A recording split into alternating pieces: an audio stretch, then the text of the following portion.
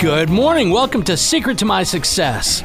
My name is Alan Bornstein, and I'm here with Luis Alicea. Good morning, everyone. Happy to be here once again in this beautiful, beautiful morning.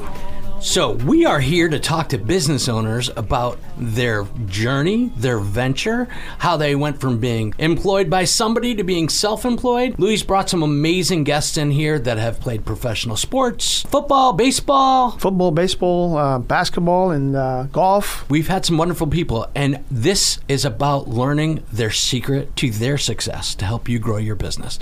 Thanks for being here with us this morning. We're so glad you could be here. If you have an interesting story, if you know somebody that you think we should be talking to, we'd like to hear from you. You can reach me, Alan, 561-953-2007 at extension 101. Once again, my name is Alan. Secret to My Success, 561-953-2007, extension 101. Please call us. We'd love to hear from you. Thank you. Good day. This is Alan, Secret to My Success, here with Dawn. Scream, Dawn. Hi, Alan. Hi, Dawn. And we also have our guest host today, Mr. Marcelo Chinsky. Good morning, good morning, good morning. I believe I just stole your line. You did. Let me ask you a question. Yes. When you were a kid, did anybody make fun of you having a last name of Chinsky? No. Chinsky? You didn't Nope, hear anything? Nothing. Nothing? Nothing. Really? Correct, yes. So what did they make fun of you for? Nothing, really. I was Nothing really? Yeah, really. I was What did they make fun of you for, Alan? I was the best-looking guy in the whole school. Nothing. I heard a lot of Jewish jokes because I grew up in a community where there was actually no Jewish people. You know? Like they didn't understand. You don't celebrate Christmas? Oh my, what did you do wrong? It was pretty bad. So Marcelo, what do you think? Are you done celebrating World Cup? World Cup is now over. We're all set with the Premier League. It started with Boxing Day matches, which would have been yesterday. It was great. Started at 7:30 with Tottenham. Manchester United plays today at 3 o'clock, so we better be out of here by then so I can follow. Okay, so I need everybody to know, if you are ever at one of those little competitions in the bar, Marcelo is Dr. UK, Doctor of Useless Knowledge. He has more trivia crap in his head than anyone that I know. Thank you very much. However, you must not know a lot of people because there's a lot of people that know a lot more of this stuff than I do. My downfall are usually like Disney movies because I'm not a big fan of the Disney movies, and some of the heavy-duty science questions. Okay. On that note, thank you very much, Dr. UK. Hey, you're very welcome. Love having you here. That's incredible, Dr. UK. That's the name that I gave him. Yes, Dr. UK. So we actually have a guest here. We have Mad Mike. Mike, introduce yourself. Well, hi. I actually have adopted Monster Mike, but it's a little bit antiquated. Oh, and I'm calling him Mad Mike. It's Monster Mike. Monster Mike at monstermike.com if you had to look me up. Is it really monstermike.com? Yeah. Really? Monstermikemortgage.com. Sorry. Yeah. That's awesome. So you're a mortgage guy. I am a mortgage guy. Yeah. Broker and actually changing companies now to a FDIC bank. Okay. Because they have a competitive edge that I just can't ignore. So the market, interest rates going up. I mean, it's crazy. It's got to be all over the place. It's a popular question that I get asked an awful lot. And there's a range of optimism and pessimism. I think it's all optimism, right? Because we're talking about the end of a recession. The optimists on the one side think that it's 6 months, and then we start to see a recovery. Interest rates will start to go down. Probably a little closer to the truth, given the rate that we print money. It'll be like 18 months. That's the other side of the spectrum there. So between 6 and 18 months, we'll see interest rates come back down to where they're not hurting housing prices, for instance. What's the best rate you've seen as these things keep going up?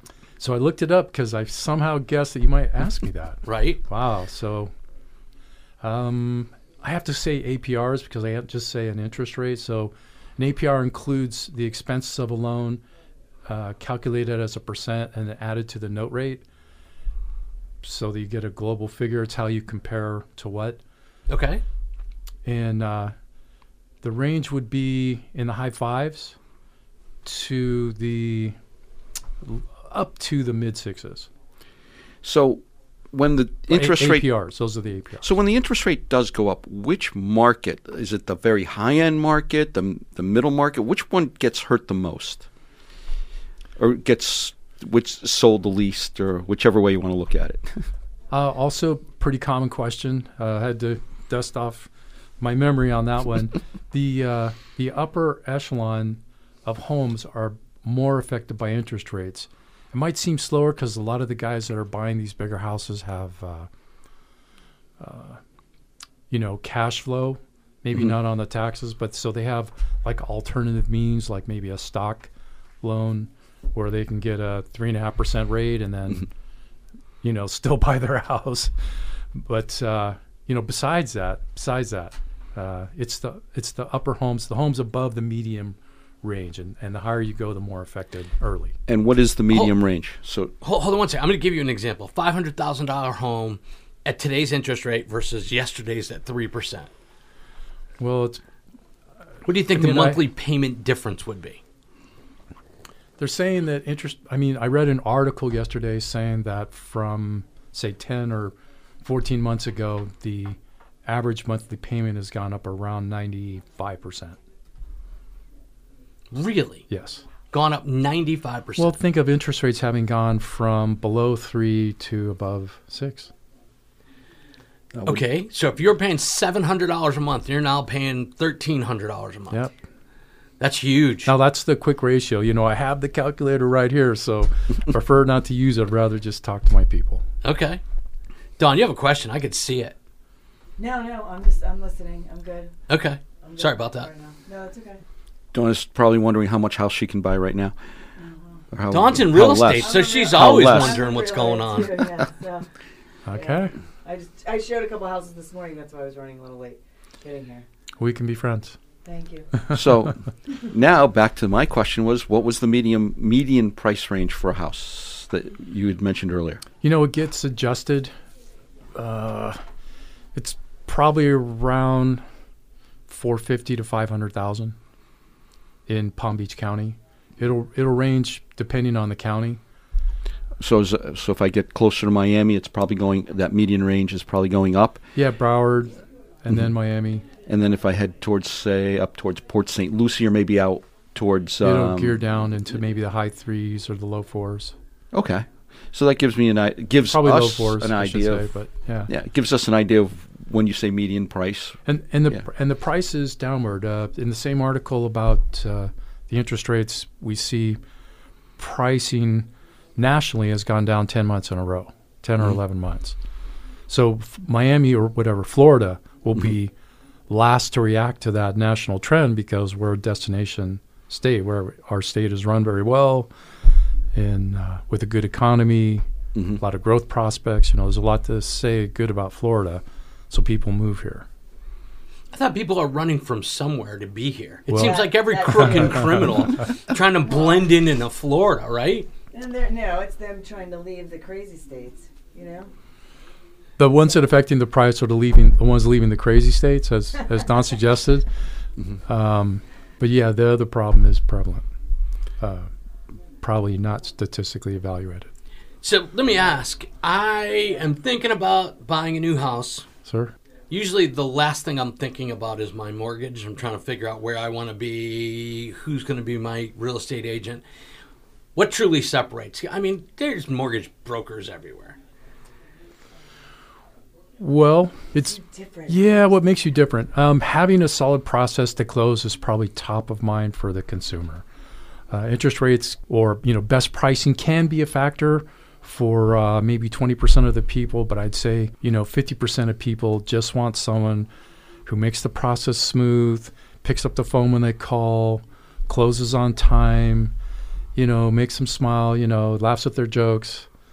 Right? They just want a smooth process that's cordial. They want somebody that they feel comfortable with. So They I can trust. am self-employed, and I actually take a W-2, right? Unlike a lot of people. I mean, I own a payroll company, so I take a W-2 and a payroll wage. And when I was trying to get my mortgage, it's funny. They're like, okay, so we have your W-2, but we need all your business information. I'm like, really? So if I work for somebody and I was getting a W-2, would you ask for their business information? Of course not. So, I mean, it just seems so redundant that they make you jump through all these hoops. And, I went through this process with another guy. He told me to take my IRS returns down to the IRS and have them wet stamped. So I did. I went down there, dropped them off, and I'm getting ready to close. And he says, we don't have the transcripts. I'm like, okay. So I went back to the IRS, and they said, what? Well, who told you to do that? I'm like, what are you talking about? He says, well, because we stamped it and we took it, it's 10 weeks before you can get the transcript. And I call my broker at the time. I'm like, dude, the IRS is saying it's 10 weeks. And he says, what idiot told you to go down there and do that? I'm like, you did, you moron. I mean, I didn't make it up. And they actually had to go back in there and change everything to a different loan program because I couldn't use 2 years. I had to use 1 year. And it was a nightmare. So do you actually like working with people that are self-employed? Well, you asked what separates me. I can do the hard stuff. I navigate these waters, shark infested as they are, for time spent. I'm 20 years in the business. I know where the dangerous spots are. Know where the gray area is. And know how to work through them, right? When a situation arises, then you're able to figure it out. Not too many new situations I haven't seen before. I was going to kill this guy. And lucky for him, he passed away. So I didn't have to do that. But, I mean, seriously, we're going through this whole thing. And they're on the phone. The mortgage company's on the phone with me sitting in front of an IRS agent, and they're yelling at him. They're yelling at the IRS agent. I'm like, dude, enough. They're not doing anything for us with you yelling and screaming at the agent. We actually need their help. Maybe you could figure out a smarter way to get something from them. On the transcripts thing, you actually have an instant access to your IRS website where you can pull down your transcripts. Should be the same hour. And that should be irs.gov. That's only if you're electronically filing. But once you wet stamp it, you're taking it to an office, and it takes 8 weeks for them to get that into the system. So I couldn't get it. Understanding you. It was a nightmare. And like I said, the mortgage guy's asking me, well, what idiot told you to do it? I'm like, once again, I didn't invent this. This was your brilliance. And then they put me in another loan program, and it cost me more, and they told me they were going to give me credits. At the end, they didn't. I'm like, what are you doing? And then they came back to me and asked me to fill out a survey about what they did. And I said, you really need to have somebody from your main office call me, because if I fill this out, it's ugly. And the vice president called me up from this big company, and he apologized up and down, gave me a whole bunch of money back, and said, yeah, we dropped the ball. So it's really hard finding somebody who actually you like and trust to do this. So once again, your ability to do this and make this process a whole lot easier, because every day they were coming to me looking for something else. I'm ready for people that come to me on price, but really, for the reasons you just explained, people want smooth service. They want an optimist that talks to them on the phone and speaks candidly, doesn't try to sneak up on their own client, I guess. Do you provide the client with like a checklist of, look, here's what we need. If you're self-employed, then we need this, this, and this. If you're regular employed, we need this, this, and this. Is that something that you do, or do you go through that with them ahead of time? How does it work? Both. I go through it with them ahead of time, and then I send them a needs list or a wish list or the things we need to close your loan, to process and close your loan. It's a pretty finite list. Generally, if you have good record keeping, you have it in a folder somewhere on your desktop. How did you get in this business? You said you've been doing it 20 years, and obviously you're a little older than 28. How did you get into this business? Well, I had a short story, right? Because I had a real estate license, tried selling real estate, had moderate success, mostly selling timeshares. And fast forward to a job where I went to China as a token American, hired to sell power cable and wire in the APEC region, and discovering I really don't trust the Chinese, although I had some interesting experiences on the Great Wall and wandered around Beijing. But when I realized this wasn't going to be something long-term, right, it was less than a year, then the license in California is for mortgages is the same as a license for real estate at that time. So that dates me a little bit. So I said, well, I'm going to try mortgages.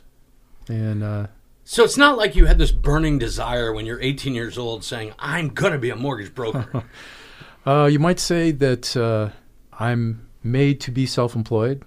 Right. Sure, we can appreciate that. I don't want to say Yes. I'm hard to manage because I really am fun to work with, everybody. But yeah, so I was ordained to be self-employed at something, and loving, the sanctuary of numbers, it just made sense. Now, obviously, I've gotten a little older, and so I prefer talking to people and stopping to work on my calculator. Anyway. Yes. So that was it. Just kind of took a little left turn, and you are now a mortgage broker. Yes, sir. And you started from where? I mean, were you with the company that was giving you some guidance, or are you out there humping it, trying to figure out a way to do it? Worked at a company called All Cal Mortgage, my first company in California. And it just caught fire. At the time, title companies could help you find business, and I started calling people with first and seconds to consolidate their debt at a lower interest rate. And then I was looking at interest rates every day. Interest rates were at 8.5, and they were either going to go up or down. So from there, I made a bunch of preemptive locks because I thought the rates would go up. Mm-hmm. And when rates went up, my phone started going off the hook saying, "Did you lock my loan? Did you lock my loan?" And I had. So that was my first year of success, really. It just blew it up. That's awesome. Yeah. So you like being your own boss? Yeah. So I own my own business, and I joke around that I'm the meanest, most rottenest prick that I've ever had to work for. Everybody else gets to go on vacation, and I actually don't even know what a vacation looks like because I'm always taking work with me. I'm always making phone calls. I'm always there for my customers. And when you go out for a drink with the guy, he brings both phones with him, and it's like, this is great. And then it's like the phone rings, and it's like, shh, I got to talk to somebody. Well, it doesn't sound unfamiliar, honestly. Right? Because you want to be there for people, and a lot of times you're working when they're not. Right. So I was getting text last night from a client at 10 o'clock that told me they're not in the country and they forgot to process payroll and want to know what I could do for them. So I get it, It's a different mentality to work for yourself. In this business, you've got a lot of competition, and you've got a lot of fellow mortgage brokers probably, how do I put this, humping the leg of realtors to try and get their business. So how do you get to separate yourself from those people that are competing in your space? the bigger, better deal I just came across going to all 50 states with an FDIC bank. They've come up with a way to pay realtors a commission. And I'm a little bit of a political animal, so I'll try to edit myself here. But yeah, brokers, basically, they have the best pricing. You have mortgage bankers, which are excluded from a number of laws that obscure the fact that brokers have the best pricing. And then you have FDIC banks, which have advantages over the other two combined. So I can share with a realtor a 2 to 4 hour little video that if they check a box that said that they watched it, I give them a little, what's that little square pattern that takes you to a website? Oh, the IR code. Yeah. The IR code. The IR code. So I can give them an IR code. They can give it to their clients because often they're the first ones to talk to a potential client. And if the client goes there, fills out the application, I can pay the realtor a half-a-point commission. Nice. Yeah. Nice. But are you still getting the best deal for the customer? Yes, because I take an extreme haircut on my compensation, but the bank holds their own paper. So they have an annuity-style compensation package that I see in aggregate as time progresses with more loans that I close. Okay. But also the processing, which is such a huge part of the industry, is AI-based. If you guys have seen some of the stuff that AI can do, I mean, the attorneys are up in arms because they're afraid that you can ask your AI to write a cause of action, based on 1341. And the thing, it'll write it out for you and get it before a judge and get to where you got to go. Wow. Without the attorney. So it's pretty interesting that you've made mortgages fun for us because most people would find that this subject is pretty darn boring. Yes. Yeah. Yes, I'm sensitive to how dry numbers can be. So let's talk about something else. We've got about 6-7 more minutes. You just came back from a cool vacation, right? Like you were in this really awesome place. It wasn't Beijing, China, but you were where? Well, tropical paradise here in Florida, right? But sometimes you just have to take a break. So I was in the Ukraine, in the city of Kyiv. Now, you weren't there with weapons or anything like that. You didn't sign up for the militia. Again, not wanting to date myself, all glory goes to God. My dad was in World War II, the Battle of the Bulge, Bridget Remagen, the drop at D-Day, liberated the concentration camps. If you saw Easy Company movie or the Easy Company series. Band of Brothers. Yeah, Band of Brothers. He was next door to those guys in most of those scenes. Mm-hmm. I watched that movie with my uncle who was there as well, and he was giving me detailed explanations of everything that was going on. It was the coolest thing. So at 5 years old, I was getting bounced around on World War II stuff. But okay, so you might be a little too old to go over and fight in the Ukraine, but what were you doing in Kyiv? And you weren't there for chicken. Not in this. Yeah, that sounded funny. But no, I have my best girl there. Okay. Yeah. Now, is there a list? Or she's the best, or she's the only... Yeah, at some point you just stay with the best. Okay, so she's the best girl, and she's from the Ukraine. Yes, sir. She lives in the Ukraine. Yes. And she said, hey, why don't you come visit me for a month? It'd be a lot of fun. No, I started putting it together with her about a year ago. I was there ahead of the initial invasion. And I listened to this guy, George Friedman, from Geopolitical Futures. He said it's never going to happen. Here's why, and ran down a list of problems. And today we know that they're failing for those same list of problems. But so I had committed to coming back at this, same time this year. So you're in Kyiv, and I don't think you went on a tour of the city, but what's it? Kyiv is pretty secure, right? Kyiv is the most secure area. But we see a lot of pictures here. How does it compare to the pictures that we get here? Buildings destroyed. So let me set the footprint. So when stuff was coming down from Belarus and the rail lines were still okay coming from the east, I would call up my girl, and I could hear Elena. Okay. Yeah. I would call her up, and it was gunfire in the background and rockets exploding. Wow. And she lived in an apartment not really near the center, and she said at night it looked like the 4th of July. Wow. So, but to hear that, I felt I was closer then. During the time I was there, we had, rockets, but no small arms fire. Did you use a travel agent? And when you talked to them and said, hey, I want to go to Ukraine, were they thinking that you were out of your head?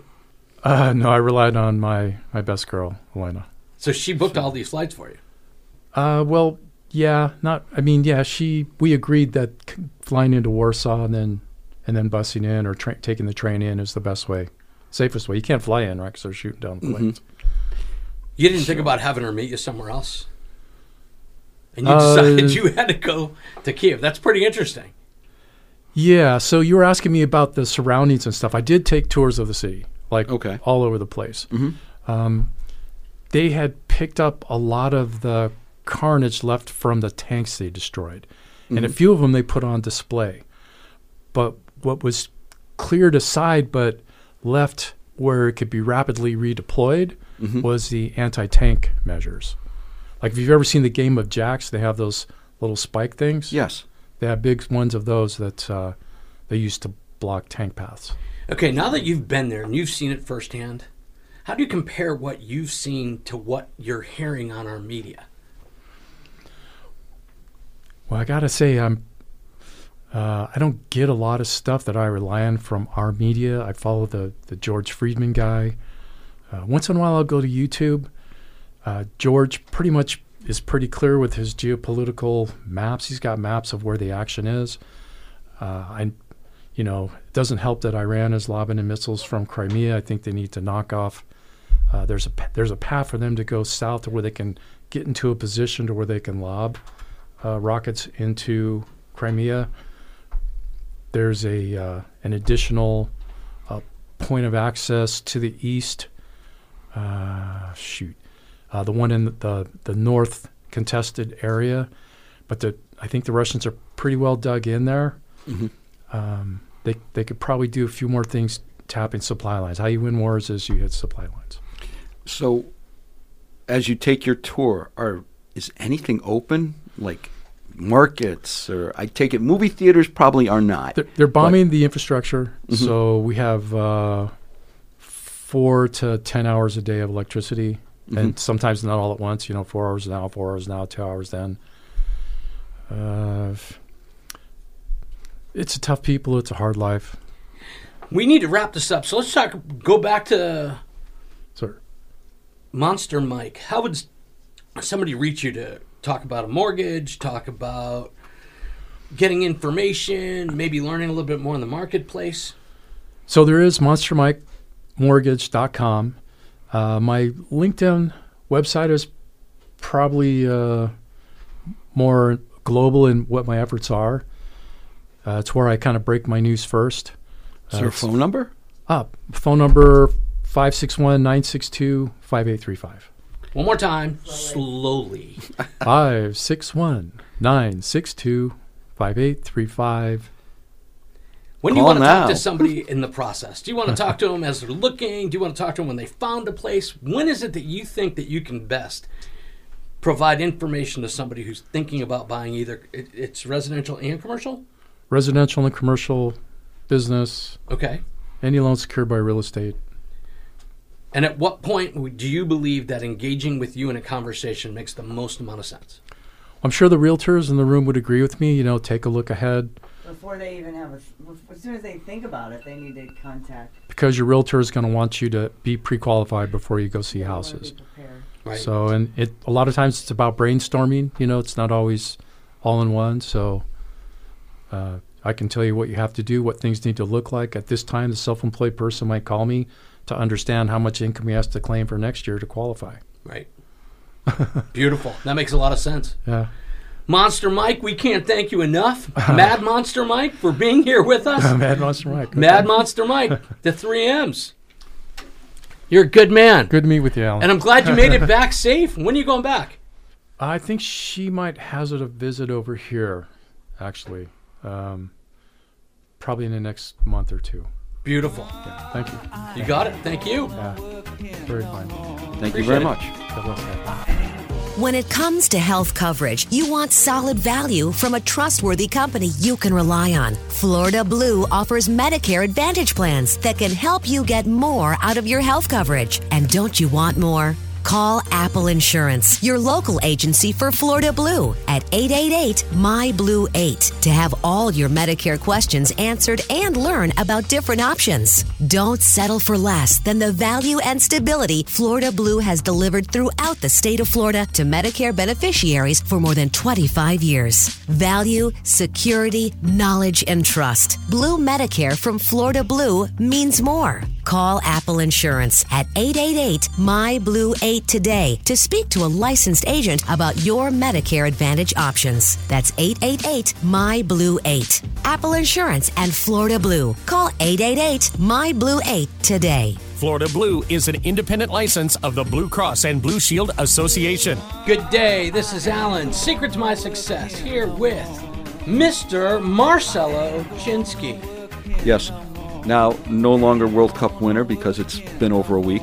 You're no longer a wiener, A winner. a winner. That's right. And now you're following baseball? Nope. Okay. Premier League started yesterday. Manchester United plays at 3 o'clock. I can't watch soccer. Let's talk about something more fun. Dawn. Hi, Alan. Merry Christmas. Merry Christmas. How was your Christmas? It was very nice. Yeah? Peaceful. What do you do for New Year's? Anything fun? No, probably not. Well, I mean, I'm gonna hang out at home with Taylor. I was thinking about, maybe a couple of friends, play games, just mellow. That's cool. Yes. That's awesome. Marcel, anything fun? Over the weekend, there was soccer, there was Chinese food, there was watching football on Saturday with a bunch of friends over at a local pub. Nice. Once again, when you're in China, it's just food. Once we're at the pub, it's beer and what about Crown. New Year's? What do you have planned for New Year's? Not sure yet, but hopefully it'll be good. Excellent. So we've had a pretty common theme with many of our guests that their family told them that when they were starting their own business, they were crazy. Don't do it. You have a job. You're doing well. Don't do it. And it's interesting that I had support from my father. My brother was the one who always told me, cut it out, just go get a job, stop messing around, just go get a job. But my father, who was a social worker, was the one who always said, Alan, don't give up. Don't stop. You'll find the right one. You might fail a few times, but you cannot give up. And I think he was living his dream of being self-employed vicariously through me, and he encouraged me to do it. So we are bringing my father, Leonard Bornstein, here as our guest to talk about his story. Hi, Leonard. Dad. Yay! Say something funny, Dad. Well, I'm not a comedian, so if I say something funny and you don't laugh, that's gonna make me feel real bad. Okay, then don't say anything So funny. I won't try to tell a joke. Let's not That do was a that. good answer, though. Yes, that was a good answer. Oh, by the way, even though we're on Legends Radio, he has no idea who Frank Sinatra really is. Oh, come on. I'm serious. No, he said he wasn't sure he liked him all that much. Oh, okay. Okay, so nobody's going to hold that. He's a New Yorker. He's from Brooklyn. He used to talk He should funny. like Sinatra. He had two of the nicest parents in the entire world, my grandparents, and my adorable Uncle Jack was his older brother, who I miss dearly. Uncle Jack, you were a good man. So, yes, we had him in here at one point, and just an unbelievable guy. But we're here to talk about my father. So my father, it's interesting. At one point, like, he used to pick his battles. And I'll never forget that when he lived in South Windsor, they were planning on putting a big mall in South Windsor. And his battle was that they didn't want the mall in South Windsor. And they did like a car parade trying to say why the traffic would be bad and why everything would be bad. And he convinced them to move this thing out of South Windsor, which is really interesting. And they moved it to Manchester. I remember this. Okay. Yes, South Windsor was not happy about having the mall there. So South Windsor didn't get the mall, but what they got was the traffic. And they didn't get any of the revenue. All they got was the traffic. So that was a battle that he picked and won, but at the end, it was kind of an ugly battle that you won. Do you remember this, Dad? I remember very clearly. Right? Yeah, they wanted to build on a large field that had plenty of acreage, but as you just said, the people I got the people in South Windsor roused up. You did? Yeah. You convinced them to move it to Manchester, and all you got was Yeah, traffic and crime. Well, it was still better that way than if they put up that thing in South Windsor. Okay. So that was one of the battles that he won, but he didn't really win. There was another battle that he actually picked, which I thought was pretty interesting. We're going to talk about that. My father is the father of the lemon law. You've all heard of the lemon law? Lemon law, yeah. The card, yep. Yes. So I'm going to let him talk a little about the lemon law, but we'll stop him every now and then and ask him some questions. So, Dad, tell us, how in the world did you decide that you were going to be this guy who championed the lemon law in Connecticut? Yeah. Well, it's a funny thing.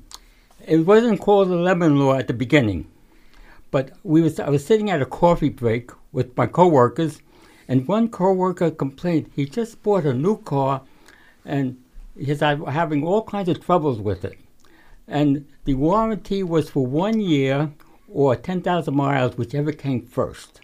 So what happened is, after the year expired, it came up, he still had trouble with the car, but when he brought the car to the dealer, they were charging him to fix what they should have fixed before. But it was more than one thing. So I told him, and he said that he tried to get a lawyer, but a lawyer wouldn't take the job because there was no money to get the repair money and his fee. So he was up a tree. So I told the group, there was about 4 or 5 of us, and I said, the trouble is we complain about it, but we do nothing. Can I tell you real quick the irony of this whole story is, my father used to believe if you spent more than $50 on a used car, you spent $50 too much. Yeah. In fact, he never changed the oil. He always added oil because there was no need to change the oil. It dropped so much. So yes, let's continue. That's true. So I didn't have a new car. So it was no. You might say, well, why are you going to bother? But we'll do it this. So I decided I had a copy machine at home. So I. Oh, by the way, it wasn't a copy machine. It was one of those old mimeographs that you manual. smell the ink. Oh. Yeah, a Yes. manual copy machine. Yeah. So I printed about 200 copies, and I called it a newsletter. I called it the Soapbox. That's of course. And the logo was a box with the name written in on the box was soapbox, and on top of it, a man like he's talking. So that was how it got started. So in it, I printed this thing how unfair it was for new car buyers to be stuck with lemons. Use the word, and so I wrote and I sent it out to organizations, to consumer protection organizations, each one. I sent it out to the automobile associations, and so I just sent it out to give the information out. I didn't expect anything, but I just wanted to let people know what was happening. And then I went to my representative. I lived in Manchester, Connecticut, and I went to my representative and I told him what I just told you, that it's not fair. So he said, "Oh, you're right. We should do something." So I asked him, "Well, what are you going to do?" Excuse me, Lenny. Was this a state representative, or was this the U.S. representative? No, the state. Okay. Of course, yeah. Anyway, I spoke, and he said he was going to put a bill. He called it a bill in a hopper, which meant he's going to put a proposed law into the whatever machinery they use, and but in Connecticut, as in other states, before a bill goes before the full legislature, it goes before a committee. And that's what determines what gets to the full legislature. And and he said he was going to be, and I asked him, what's the process? And he told me what the process was. So when there was a committee hearing was scheduled, I went there, and the representative didn't show up. He did not show up. The representative didn't show up. So anyway, but you know who showed up? A vice president from General Motors showed up at that hearing. Yeah. And new car dealers showed up at that hearing, all opposing that proposal. Now, the proposal was for instead of 1,000 and 10,000 was for 5 years, and for 5 years and 50,000 miles.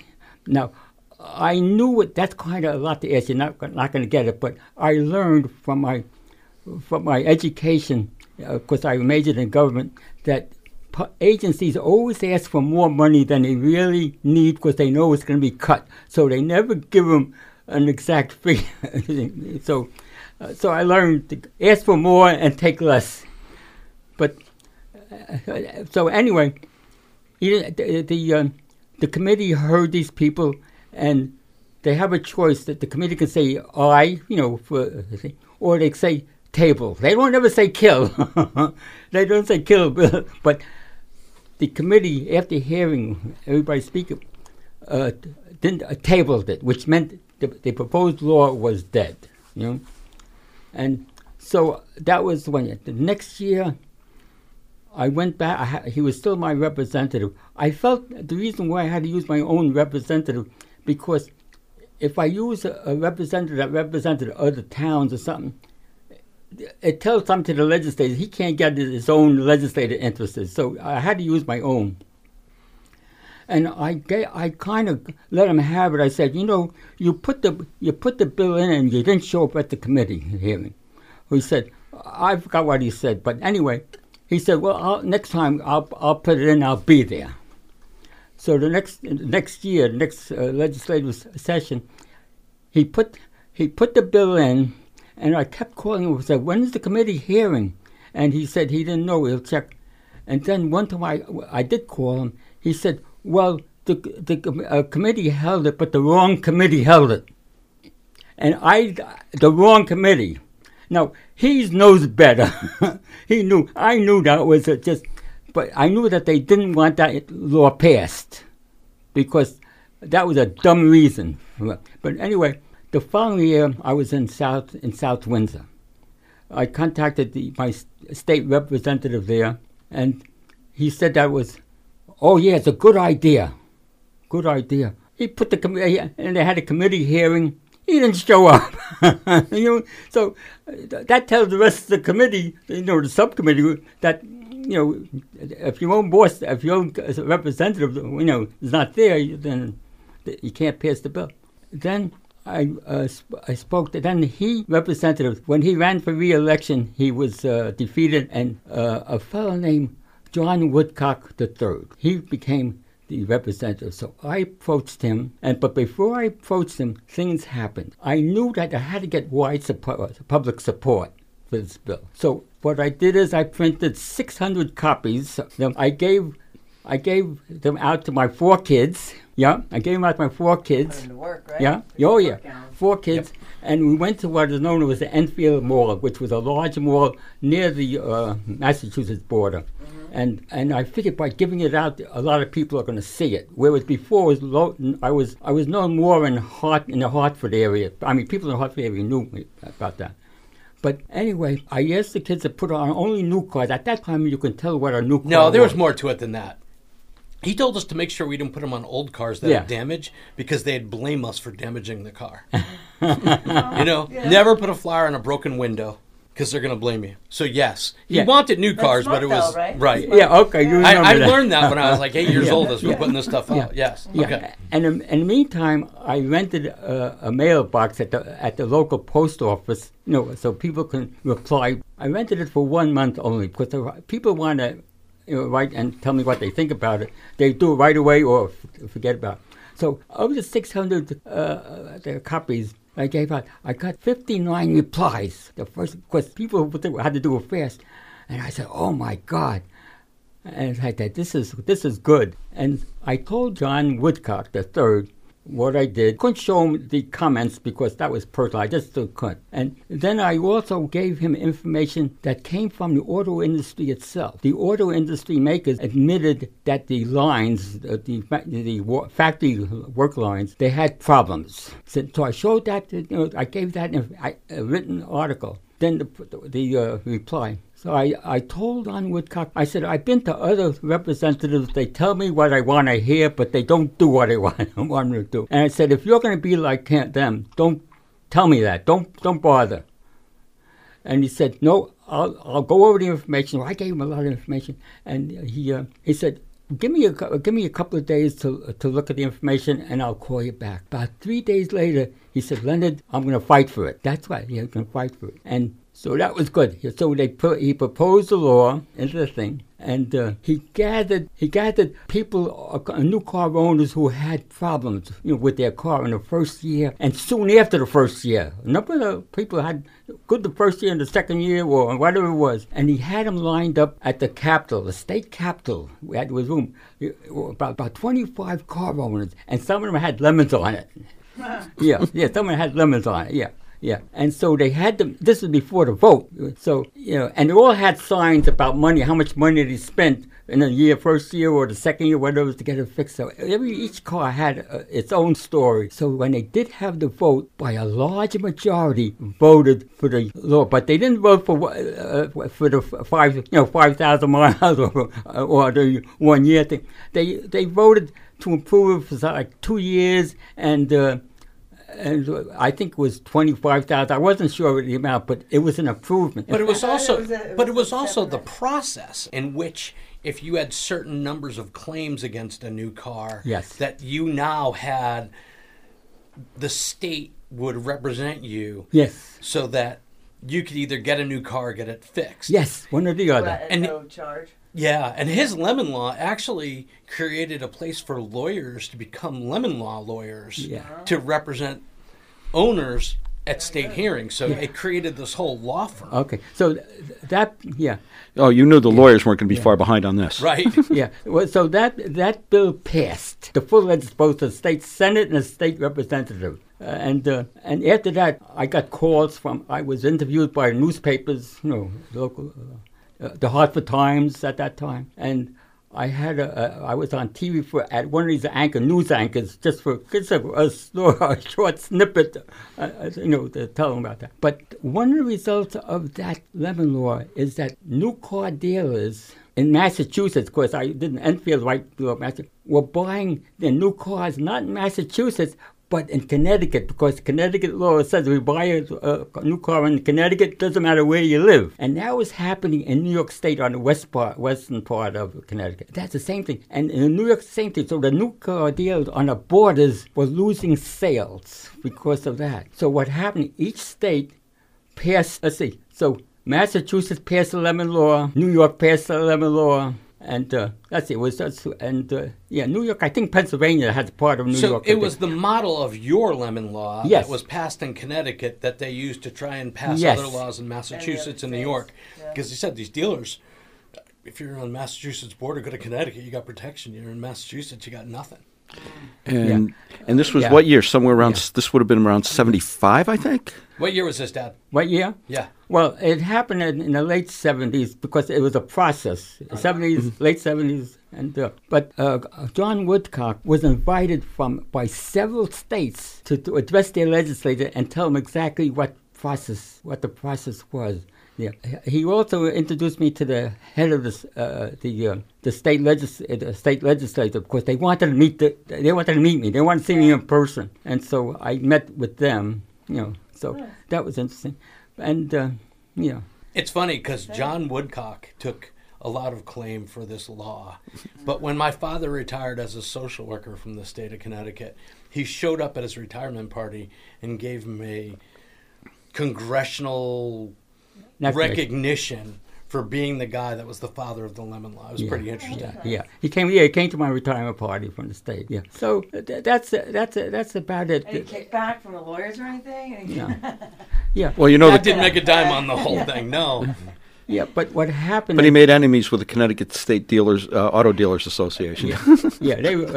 But anyway, it spread like a domino effect. Every state in the union passed the lemon law, not right, but each one. A few years ago, I heard that one state, I won't mention it, got rid of the lemon law. And the people were so upset, they had to vote it back in. Crazy. But so you are the father of the lemon law. Well, I didn't call myself the father of the lemon law. What did they call you? Other people called me the father of the lemon law. The crazy old guy from New York that decided to do something? Yeah, but... Well, the auto dealers called him something else, I'm sure. Yeah. But I think it wasn't long after that all of a sudden new car warranties all of a sudden changed a little bit. I think, was it Chrysler that had the first 5-year 50,000? I want to say that was... First year was 10,000.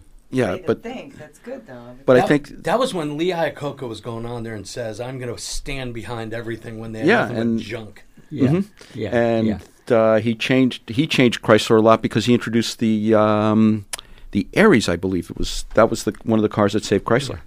It was the Aries and the minivan. And the minivan came just after that, which was... Okay, I have to mention something that one representative I met, I spoke to. First name was James. I don't remember his last name, but he proposed a bill for me, put it in. He said, I'm not going to put it in as a constituent bill, as my own bill.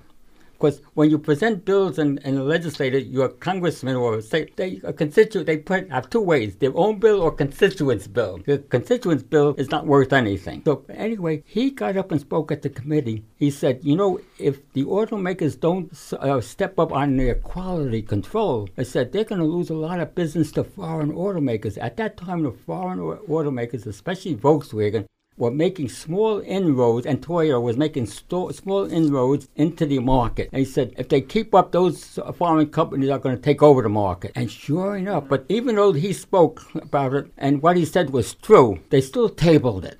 Although he made a good argument for the, what we now know was a lemon law, but still tabled it. But then when Woodcock got in, that's I told you about how it happened. But Woodcock was a wealthy guy that had money. Yeah. So he didn't rely, I believe, on auto industry to give him money for his reelection and everything else. It took somebody who had the fortitude to say, I could get elected again without having the auto industry in my pocket. He did get reelected, right? No. But there's a story. But there's something about the story. I was told over and over again, you can't fight City Hall. Now, City Hall is a name for government. It was, and I heard that many times. You're fighting City Hall. It gave me something to think about. I said, if you have a cause and a cause, you have to speak about it and see if you want to go further. That's when I was told that you can't fight City Hall, you know. But I didn't listen to them, and I fought it. And I was encouraged by my wife, my dear wife, who has passed away a couple of years ago, and she encouraged me to do what if she discouraged me, I think I would have had to stop. But wasn't it more Lenny, go get a hobby, leave me alone? Only kidding. I love my stepmom. She's a good lady. But the thing is, doing that, doing what I was doing meant I lost vacation time from my job. So our vacations were cut short. But anyway, it teaches a lesson that if you're fighting for a cause, you got to make up your mind. Either you're going to fight all the way or don't fight at all. Well, if the cause is, if there is whatever cause it is, if you have a cause and the cause is just, then you fight for it. You fight, but you can't go here. You can't be discouraged. And I tell people, other people are going to discourage you, and that's what happened with me. I was discouraged the whole time. And this was after 5 representatives. To get them. You know what I'm curious about, Lenny, is at the beginning, the person that had the bad car.